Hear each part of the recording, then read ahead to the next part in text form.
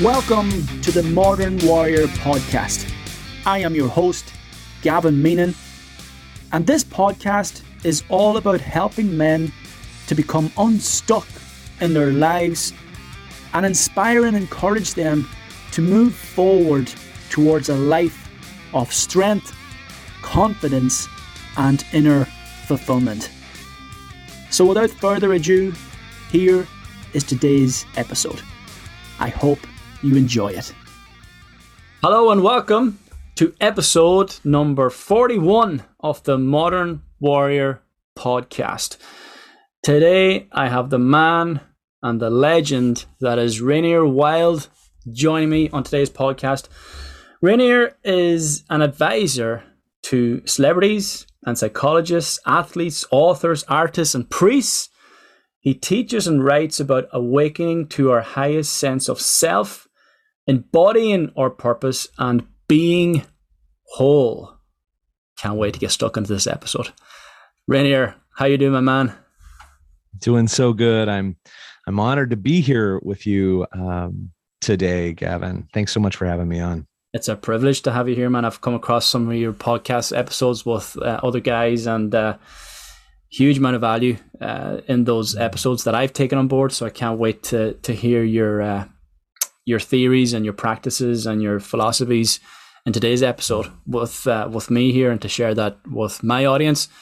So as I said, privileged to have you here. And yeah. So can you tell us just a little bit about the work you do, or how you came to do the work you do right now? Maybe that's a better way to put it.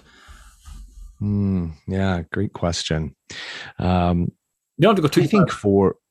I think that starts all these years ago. No, I think that anyone who dedicates themselves to the work, anyone who dedicates themselves to the journey of being a self in the world and engaging and liberating other selves in the world, does so for one reason and one reason alone. And that's because they wish to. You know, this is something that I have talked about before, and I'll probably say again. There is one purpose in life, one aim, and that is to live it. That is the purpose of life, to live life. Now, I said that to my mother, and she rolled her eyes and she said, well, of course that is. But you know, most people going along in life are scared to admit they're alive. Yeah. They need reasons and authority figures and education and other people's perspectives to justify being alive, right? The reason why I do anything is because I wish to. There's no higher purpose. There's no deeper reason. There's no greater calling.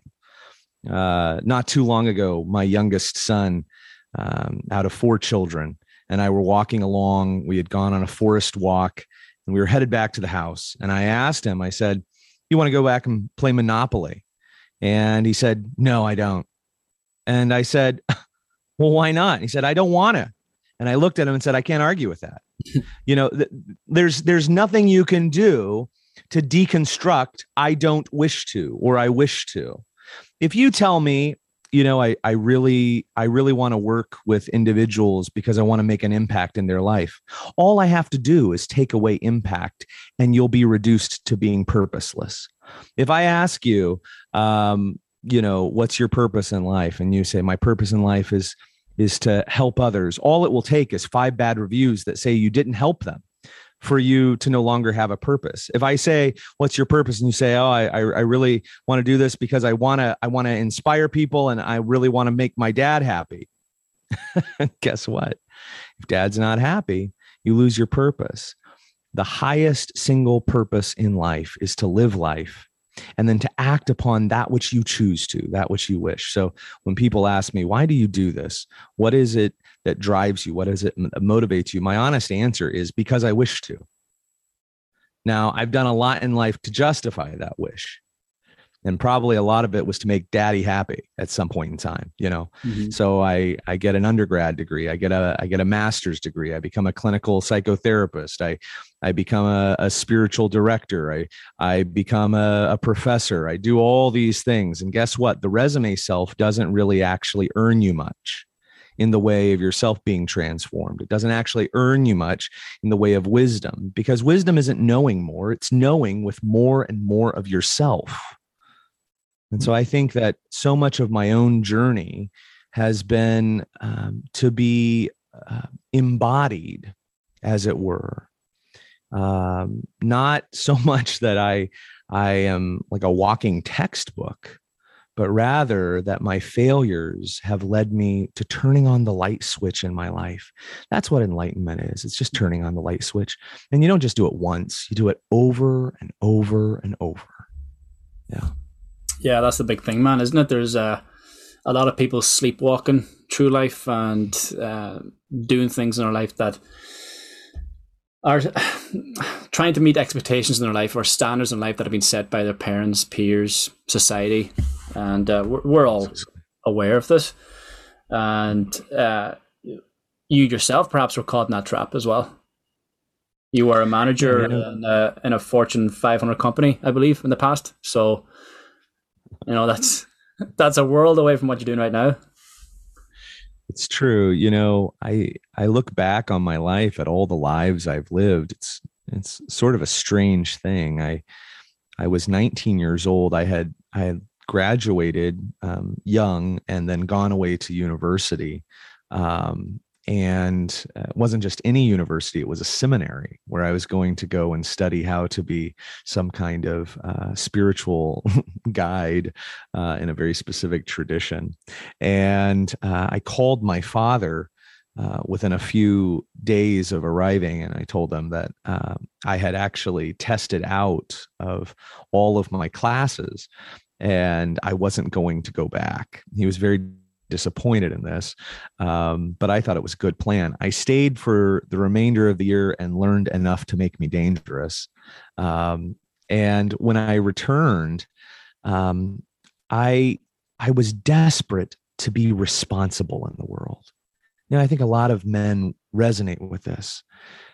If you're not suffering from the Peter Pan syndrome of never growing up, you're sort of suffering from the Ebenezer Scrooge syndrome, the reality principle of growing up far too fast and becoming buckling under the weight of the world. And I think that's what I did. I chose to dive into a Fortune 500 company, rose to the ranks very, very quickly, became a supervisor, a manager there, and all in this goal to try and become very, very responsible. I married very young. I bought a house. I became successful. And I think the reason, when I look back on that early stage, was because I desperately wanted something solid, something grounded. So much of my young life was transient, like many of us today. And I needed some place to put my feet. And I thought I could create that. I ended up being a part of and starting an intentional community of about 40 to 50 adults who lived together, co-housed, co-farmed. And that also was an attempt to have some kind of solidity in my life. I think the more we seek outward safety and think that outward sense of safety or solidity will save us, the less inner security we reflect. Nothing outside of me could save me. Yeah. Mm-hmm. Yeah, that's deep, man. And I can relate to that too, in terms of seeking these external material possessions to make myself feel better. And again, this is conditioned by society. I maybe seeing my parents as well. My parents were quite successful with their business, but had the fancy car, had the fancy house, keeping up appearances, all was glitz and glamour. And and then I began to understand that, okay, that must be what success looks like. That must be what happiness looks like. So this is what I need to work towards and what I need to attain. And of course, I go the same route with the school and the college. And I left college and I thought, okay, I'm done with college now. I've got to get on the career ladder, and wasted no time. Some of my friends were going off traveling. Some of my friends were, taking some time out. And I was like, no, that's it. I've done college now. I've got to get on the career ladder because time is running out and I've got a career to build.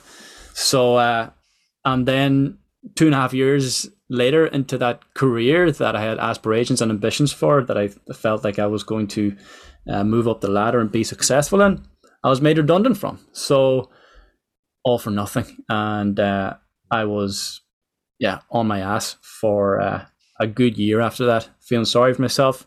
Had a young daughter at the time, and I was a stay-at-home dad. Lost my way, and only in losing my way could I find a new direction. And the direction was, hang on a second, I can't find this happiness on the outside. I can't find a job. So why don't I try and do something that I'm actually passionate about, that I actually enjoy? And I did some personal training in my younger years, and I thought, you know what, that's something I actually liked doing. I like helping people. So I thought, you know what, I'm just going to start a Facebook page here and reach out to a few people and see what happens. And one of my good friends was my first client and was my only client for about 3 or 4 months. And after that, things began to grow, momentum began to build, and I haven't looked back since, So it takes something like that.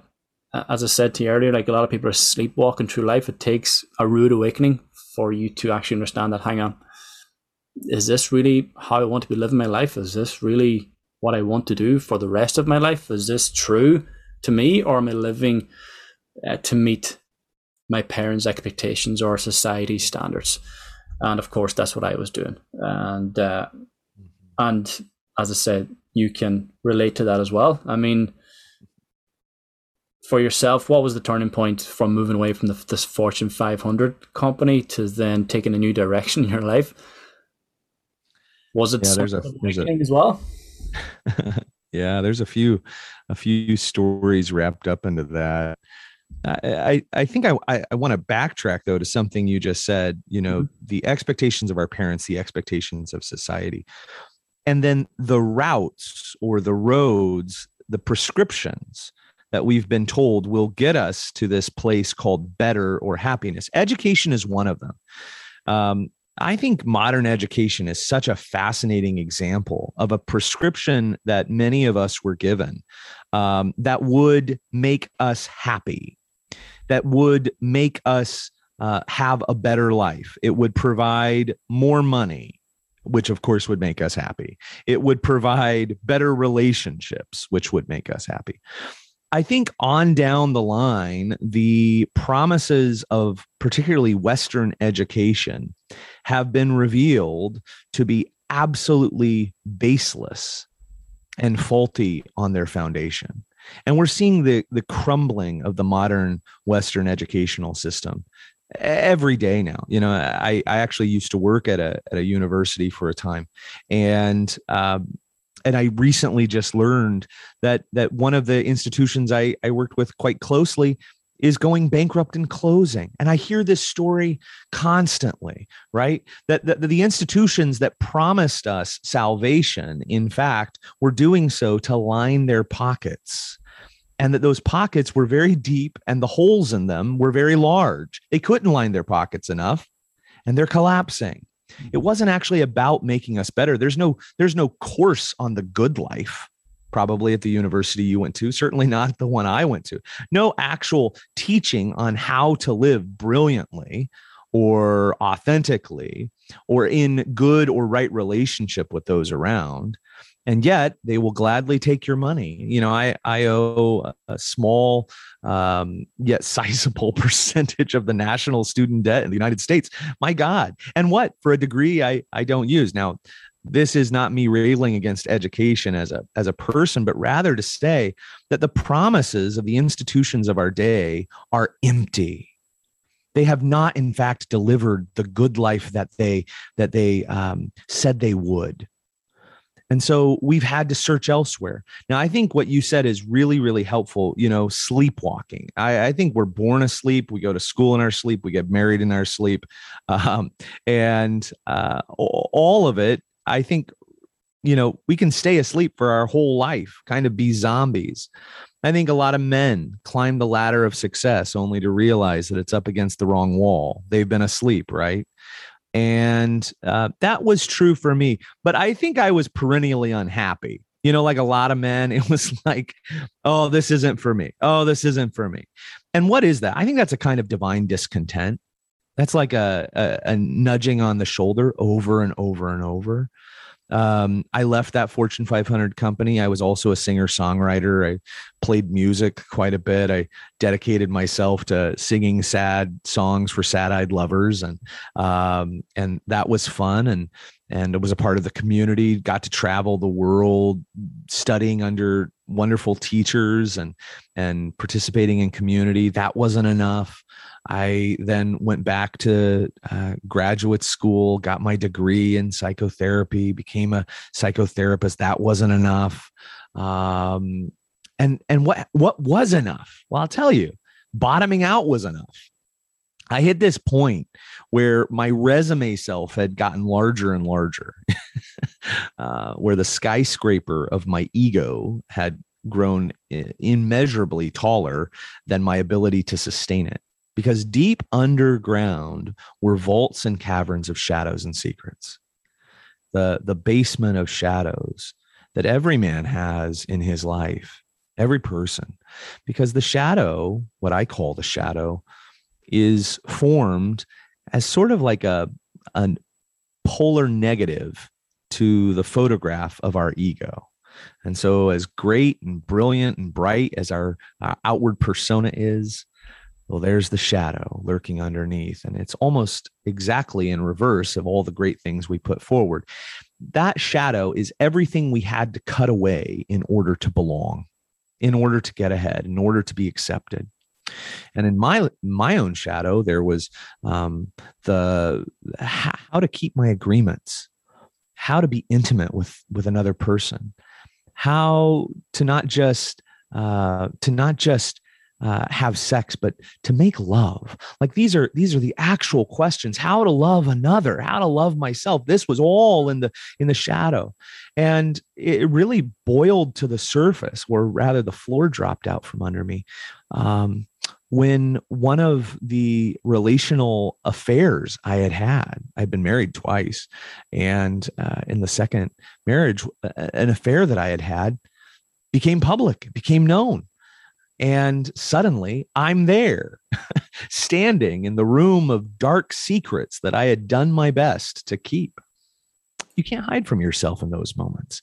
And then you have a choice to make. Your choice is, can I show up authentically in this moment, or will I cover up once more? Will I continue to try and build the skyscraper back up? And in that moment, for me, I dedicated myself to becoming an authentic self without trying to look good or be right, or stay in control. Yeah. I think that was really my turning point. It was as though all of the teachings and all of the practices and all of the theories and ideas stopped being practice. I stopped practicing life. I started to live it. Yeah. It's powerful, man.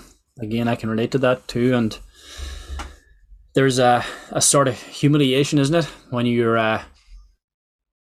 lies are exposed, perhaps, because an affair is contained within a lie or lies, and something, as I said, you were keeping to yourself, and ultimately not living a life that was true to you. And when you don't tell the truth, or you do lie, the truth will eventually come out. And unfortunately, the more you suppress it, the uglier it is when it does actually come out, and comes the humiliation and the embarrassment of it all, perhaps. And again, something I can relate to. I've been there, and in my life, like yourself, like many, chasing this happiness or chasing this connection in all the wrong places. And for me, porn was a big thing, and I had an addiction to porn for a number of years. And I spoke to you about the time I was made redundant, and that was perhaps the time the porn hit its peak, because I just lost myself. I had a sense of self-hate towards myself, felt worthless because I didn't have a job and I wasn't working. Again, society's conditions, parents' conditions. If you're not working, then you're a bum. You're not making money, then you're a bum. You're worthless. You're no good to us. You're no good to society. So of course I internalized all this, and I couldn't find a job. And as I said, eventually to start the business, but over the course of almost a year, I wasn't doing very much except being a stay-at-home dad. And as I said, porn was my escapism, or porn was my way to find my fix for the pain that I was dealing with, and chasing happiness, chasing connection. And the porn got to a point where it's like a drug, like anything else. You start smoking marijuana, that's not enough. You're going to start snorting cocaine, that's not enough. You go on to heroin, whatever else. There's always, you're looking for this harder hit, because you eventually adapt to the stimulus, and it just isn't enough anymore. You're not getting the same response and the same dopamine effect. So of course the same with the porn. Start off with the VCR tapes, show my age now, magazines, and eventually comes to dial-up internet and about half an hour to download an image of a naked woman.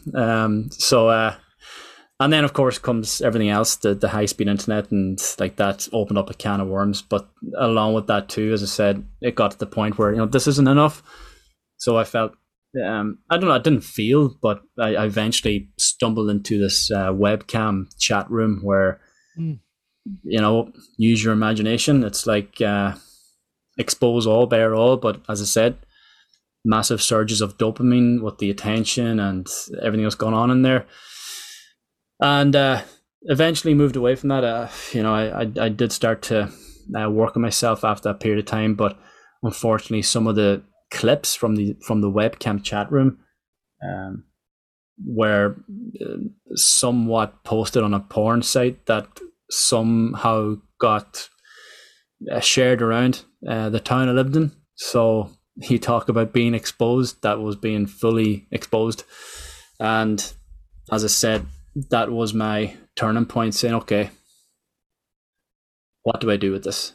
Do I just go and run and hide and live in a cave the rest of my life and never face anyone else? Do I stand up to this and use this for strength? Do I take this humiliation and transform my life? And that's what I did. I said, look, I'm going to use this to help other guys who are going through similar difficulties as I did, and I'm going through right now. And that spurred on my self-development work with a lot of the guys that I work with right now. So and it's always, and also in that, although it's humiliating, it's embarrassing, there's also a strange sense of relief where you say, you know what, fuck, I don't have to hide this anymore. Of course you've got to face up to the truth, and there's the hardship, and you've got to face up to your relationship or your wife, and I had to do the same. And that's very difficult because other people can be hurt in the process, but at the same time, there's a liberation within that too, where you say, okay, I don't have to hold on to this anymore. I don't have to hold on to this addiction. I don't have to hold on to these lies anymore. And as I said, then you can use that truth to live a life that's actually true to you. And I said, look, and after that, I had nothing to hide. I could be completely honest. And I said, look, I've been completely exposed before, so whatever else comes at me from this point, it doesn't affect me because I've dealt with that. So as I said, there is a massive strength to be harnessed from those humiliating and difficult experiences, such as you've done as well. So, yeah. I think that radical honesty, which is where you're at zero, which is where there's no secrets. There's no hidden corners there. I'm not talking about to the general public. I'm talking about to the people that you are closest to, and to yourself. When you inhabit those places, I think it's like the ultimate laziness. Like, I just think, like, ultimately I'm a lazy person. I got tired of the hard work of maintaining all of the lies and the secrets. It's so difficult just to even remember the stories that you're telling people on any given moment, right? My partner and I, we practice radical authenticity. And I have a lot of people ask, isn't that hard? No, it's actually the easiest thing in the world. You simply show up to your thoughts and feelings as close to the event horizon as they occur, as close to the moment as they occur. We simply tell each other what is occurring, our thoughts, our feelings, our experiences. Guess what? There is very little room in that to be surprised. It's wonderful. It's so delightful. There's so little work involved in that. People have developed a very heavy way of living, right? Of maintaining these secrets, of maintaining these things. I don't know that I've changed that much. That's one of the things that I also want to say. I think that some people, particularly our Western form of self-development, sells this story. Here's the story. Experienced something, like went through life, oblivious, blind, whatever. Then I had this powerful, confusing, chaotic, soul-crushing, debilitating moment, and all of my questions broke forth. I saw myself as I was. Now, all of a sudden, there's a split in the road. In the West, what inevitably happens is, and then I woke up and I started to become better. And then I found a savior or a guru or a guide or a sacred text or something that was ahead of me that I could follow the prescriptions and get to where I wanted to go. Okay. Inevitably, I have found in my life and in almost all of the lives that have come in contact with me that rather relentless pursuit ends up empty again. It just ends up empty again. You may even become the guru next, right? You may even become the guy who has it all. Emptiness. It becomes an endless loop of better. One of the games I like to play is sort of a theoretical, hypothetical game. Imagine that you're the king of a beautiful, fully functional kingdom. Everything is working as it should. The people are happy. You're happy. You explore the land. You see all of the citizens. They love you. And one day you come to the border and there's a sign that you haven't noticed before. And it says, 15 miles over the border, better. How long do you think it takes you to leave your perfectly good kingdom to go seeking for better? My guess is you won't last 24 hours. Better is always over the next horizon, and it's always an illusion. For me, part of my pursuit was, in fact, not to get better. It was to look at myself not as I wish to be, but as I am, just as I am.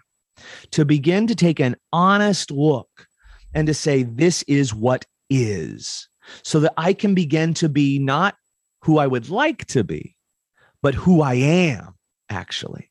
The difference is exponential. I hear a lot of people say, I want to be successful. How do I be successful? What's the 1, 2, 3 of success? And I say, Michael Jordan is arguably one of the greatest basketball players who has ever lived.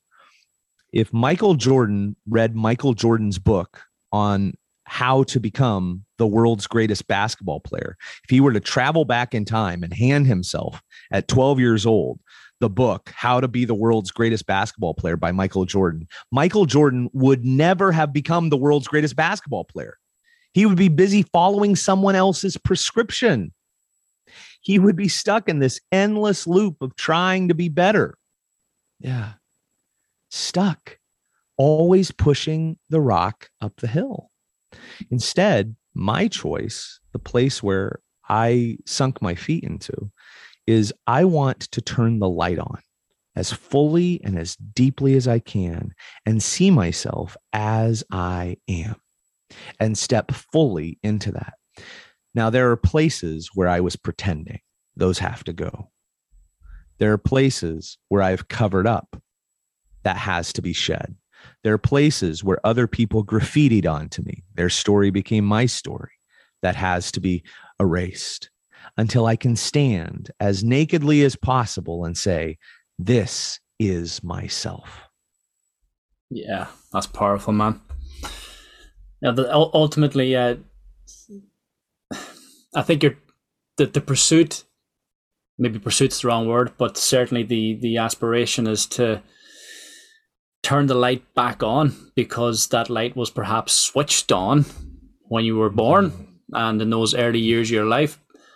And it is society and other people's trauma and anger and their own insecurities that have over time just dimmed that light a little bit over time, to the point where it's off. And as I put up a tweet there a couple of days ago, and it was after I was doing a bit of journaling myself, trying to understand me for who I really am. And as you know, this is all a process, a lifelong process for me anyway. And it's asking myself the questions, asking me the questions, not asking it of society or anybody else. But what I came to understand is that a lot of guys are lost right now because of the expectations and standards of society, parents, peers, all the rest of it. And if you are lost, think about how you were as that 3-year-old child, perhaps, who who was free, who had dreams and goals and aspirations in life, who had this broad imagination, and think about how you were. And for personally, I've come to the realization that I'm actually quite an introverted character who's been trying to be extroverted for years of my life, because extroversion, that's not how you should be. Introversion is often linked to being shy.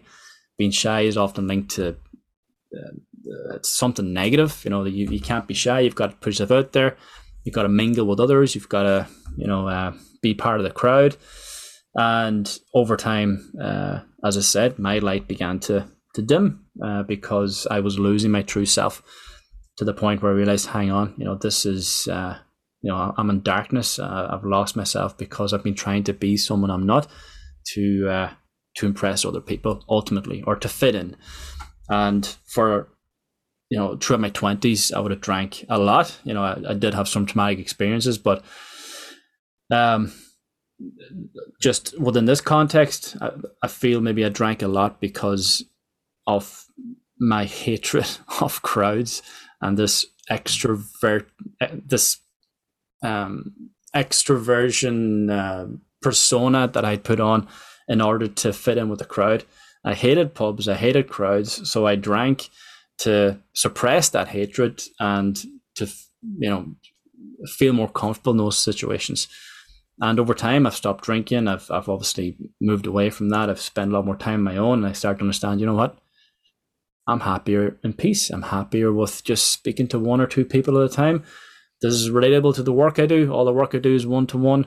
I don't work with big groups or crowds, and that's where I'm happy and content. And it's like, well, that's me. But I've been conditioned to live a whole different persona based on, as I said, parents, peers, and society. So it's going back to my point. It's, if you've lost your way, think about how you were as a child. What did you enjoy? What was your personality like? What kind of people did you want to have around you? What dreams and aspirations did you have before your light began to dim with the expectations of others? So that relate? I love that. What you're pointing out is that the keys to success for you didn't look like trying to become something other than what you already were. Yeah. And I think that is really where a lot of us get stuck. Especially, I hear so many men today talk about that, as you said. It's like, and the prescriptions that we're given are, more stuff, more gear, more romance, more books, more whatever, more. I actually take completely the opposite. less of phony friends, less of things that don't satisfy, less of conversations that aren't real or true, less of those things, more of simply who you are. That's the key to success, right? Any success you get using the tools of someone else actually will leave you incredibly dissatisfied. You'll be coming to guys like Gavin and me later and saying, God, I am so dissatisfied. How the hell can I actually unwind my life and become happy again? That's when you use other people's tools. Yeah. There's a beautiful story in the Hebrew Bible of a little guy named David who is drafted into a grown man's war to go fight a giant named Goliath. And he graciously says, I'll do it. And he gets to the military encampment of the king, his king, who is so thrilled that this little guy is going to go up against this big giant. And the king offers him his personal armor and says, hey, I'd love for you to wear my armor against this giant. And I'm sure it must have been state of the art. You know, it must have just been whatever the technology of the day was, that's what it was. And David puts on the armor, and David was a shepherd. David was, used to going wild and free out in the woods. And that's where he did his best fighting. And he tries on this armor. He can't get very far. He can't walk very far. It's exhausting. So he takes off this armor and he goes and uses his own tools. I think a lot of us are wearing someone else's armor. It may work for them. It may be a good thing for them. It may look great. It may appeal to how we want people to think of us, but it's ineffective to confront the realities in our life. We need to do the thing that, as you said, is natural to us, that probably relates to our child self before the world covered us up. We've got to throw off the armor of others, the tools of others, and begin to take up our own resources. Yeah, so much of learning is an unlearning. Yeah, that's it, man. What I always say is that if you want to move forward in life, you've got to go back first and, understand the sources of your anxieties or depression or difficulties today, because the difficulties you have today, the problems you have today, didn't arrive today. Those are an accumulation of problematic experiences or traumatic experiences in the past. And I know that you speak a lot about trauma and difficulties as well. And there are a lot of traumatic people out there, hurt from the past. As I've briefly mentioned there earlier, like I went through a traumatic experience when I was 18, almost 19. I was in a car accident, and the lady in the opposite car, she died on the scene. And this is me at 18, 19, about to set off on my own, be independent. And it's quite funny actually when you mentioned the Peter Pan syndrome or the Ebenezer Scrooge syndrome, because it almost seemed like I was dancing between both of those, where I didn't want to grow up and face the responsibility of what I had just caused. And then the other side, I was, I had this huge weight on my shoulders that, pulled me down. And, I did feel perhaps older than I was because of the experiences that I had gone through. So there was this bit of a dance where, I didn't want to face up to that. So I escaped into alcohol and porn and all these sort of things. And then I come back to it with the reminders that were there, every single day. And I said, okay, you know what, this is still here. This is still hanging over me. And it hung over me for over 10 years before I could speak about it to anyone.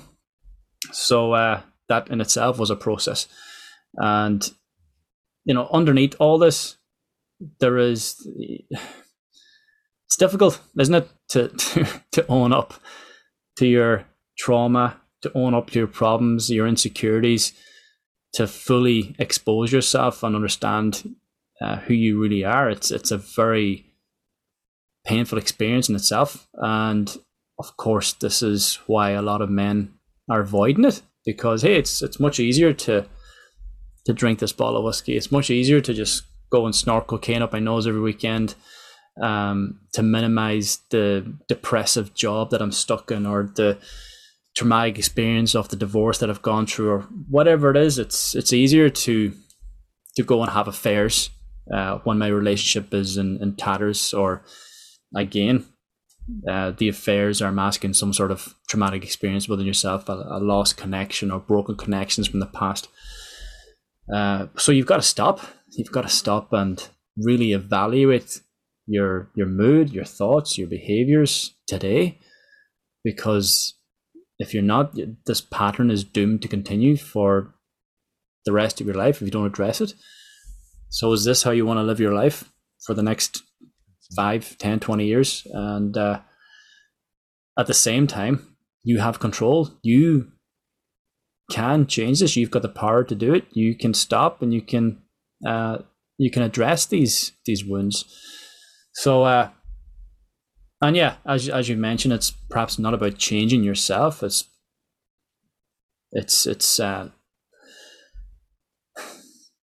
being true to yourself, going back to, your childhood, understanding who you were before the traumatic experience happened. These things can change you, but they can also destroy you. And so you've got a choice in those situations. So I don't know, like, your perspective on that. Almost inevitably, one of the things with trauma that I've found culturally is that there's a real misunderstanding about trauma and its effects on the human experience. For whatever reason, humans are a really funny animal. We almost need trauma to learn. It seems. I'm just judging by the effects of our species for the last 350,000 years. We have this remarkable response to trauma where we actually grow because of it often. The prominent effect of trauma on an everyday average human being is that they will experience a contraction that will inevitably lead to an expansion. Now, we don't think of trauma that way. One of the things we think of today culturally is that trauma is the same as post-traumatic stress disorder, which is where a prolonged contraction occurs, where we simply stay shut down. The reality of that trauma is actually an attempt to escape or avoid or deflect or mitigate or not integrate the traumatizing event. Suffering is created by avoiding pain. Yeah. By attempting to minimize it or numb or ignore it or blame it on someone else, or you name it. There are a lot of options of how we create suffering in our life. That suffering is what most of us go around saying, well, I was traumatized. In order to move past that suffering, we really actually have to come back to that source of pain and look at it exquisitely. Yeah. We have to look at it, not as even we remember it so much because our memories are so faulty so often, but really get back into our body and fully allow ourselves in an environment that can hold that encounter. Yeah. And begin to allow ourselves to experience that in a way that we are able to process through it and to reintegrate it in such a way where that contraction can then lead to an expansion again. Yeah. We slowly expose ourselves to the source of the pain so that we no longer have to live a life of suffering. Mm-hmm. Our species is, as Nietzsche said, not a tender rose. We are beasts of burden. We were always meant to experience hard things. That is one of the rather incredible features. And even if we weren't, life is hard. It is unavoidably difficult. It will chew us up and spit us out. And as Rocky says to his son, it's not about how hard you get hit. It's about coming back and taking the hits and what you do with it and giving the hit back. That's what it is. Yeah. Always. Yeah. Yeah. I love Rocky. Yeah, there's massive truth in that, but obviously there are men who will eventually, the pain gets to the point where something's got to give. The weight of the pain will eventually it will floor you to a certain extent. So the other as I said, when you do crumble, when you do fall down with the weight of the pain, that's where you have the choice whether to stay on the floor or to get up and is fight it. Is that the wrong word? Is that too aggressive? Certainly to face it. So there's so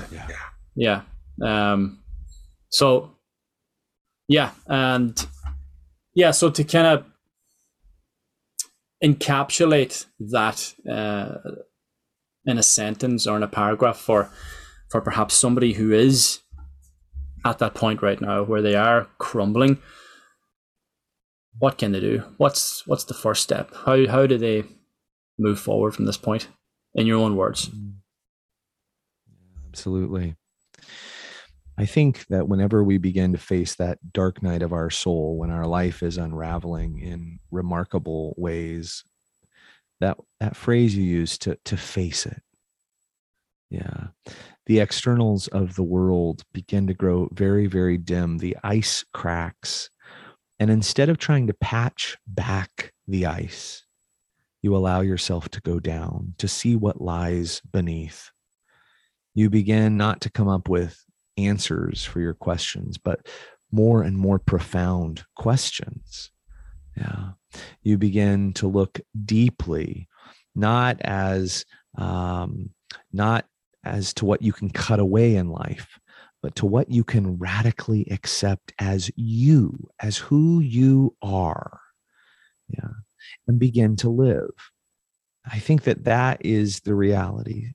Not to live a practice life, not to live a half life, but begin to face your life as it is, to radically accept where you are and that the road out of hell begins in hell. Yeah. Got to turn on the light switch. And that's really what we do. This is something that in my transformational men's circle, the rope that I lead a body of men through roughly every quarter, we really do an exquisite form, cutting away and reducing the different aspects of how we've covered up ourselves so that we can stand on the solid ground of who we define ourselves to be. And that inevitably creates new possibilities, previously unknown spaces, when we simply reduce ourselves to what remains after all is stripped away. That's a process that I love taking men through, and I think is so vital and so important for men in particular. This is something that I also write about at length in the book As You Are, which is my own collection of short meditations to draw people into that deeper sense of self in relationship to one another. And those are really important aspects, I think. Get practical, take it out of theory, see yourself as you are. Yeah. Mm-hmm. Excellent, man. I will definitely add in the link to your book in the show notes, so look out for those people. And Rainier, man, I've absolutely thoroughly enjoyed this conversation with you. So you have this men's group beginning in November, I believe. So how can the men listening to this find out more about that and find out more about you? Yeah, absolutely. Go over to Instagram, which is where I hang out on most given days when it's up and running. And you'll find me there, Rainer Wylde. You can check my link tree on my bio, and you'll be able to get to the rope. As Gavin said, the rope for this particular season begins November 2nd, goes through December 21st. We meet once a week. I think there are only 5 spots left. So if you are listening to this and you want to get in on that, definitely claim your spot. It's a phenomenal experience together with brothers, bringing transformation together with community. And I think that is a really vital thing for men. Yeah. So many men have already been transformed in that. I would love for anyone who would like to participate. I've had guys from Ireland and the UK participate in that. Had guys in parts of the world who had to get up at 3 a.m.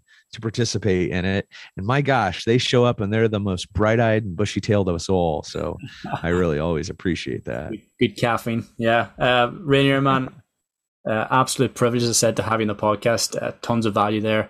Guys, go and check him out. Absolute legend. He also has been on several other podcasts. So if you do search his name on Spotify or Apple, you'll see other podcasts with Rainer on it, with tons of value to offer you all. So thank you, Rainer. Absolutely, brother. Thanks for having me.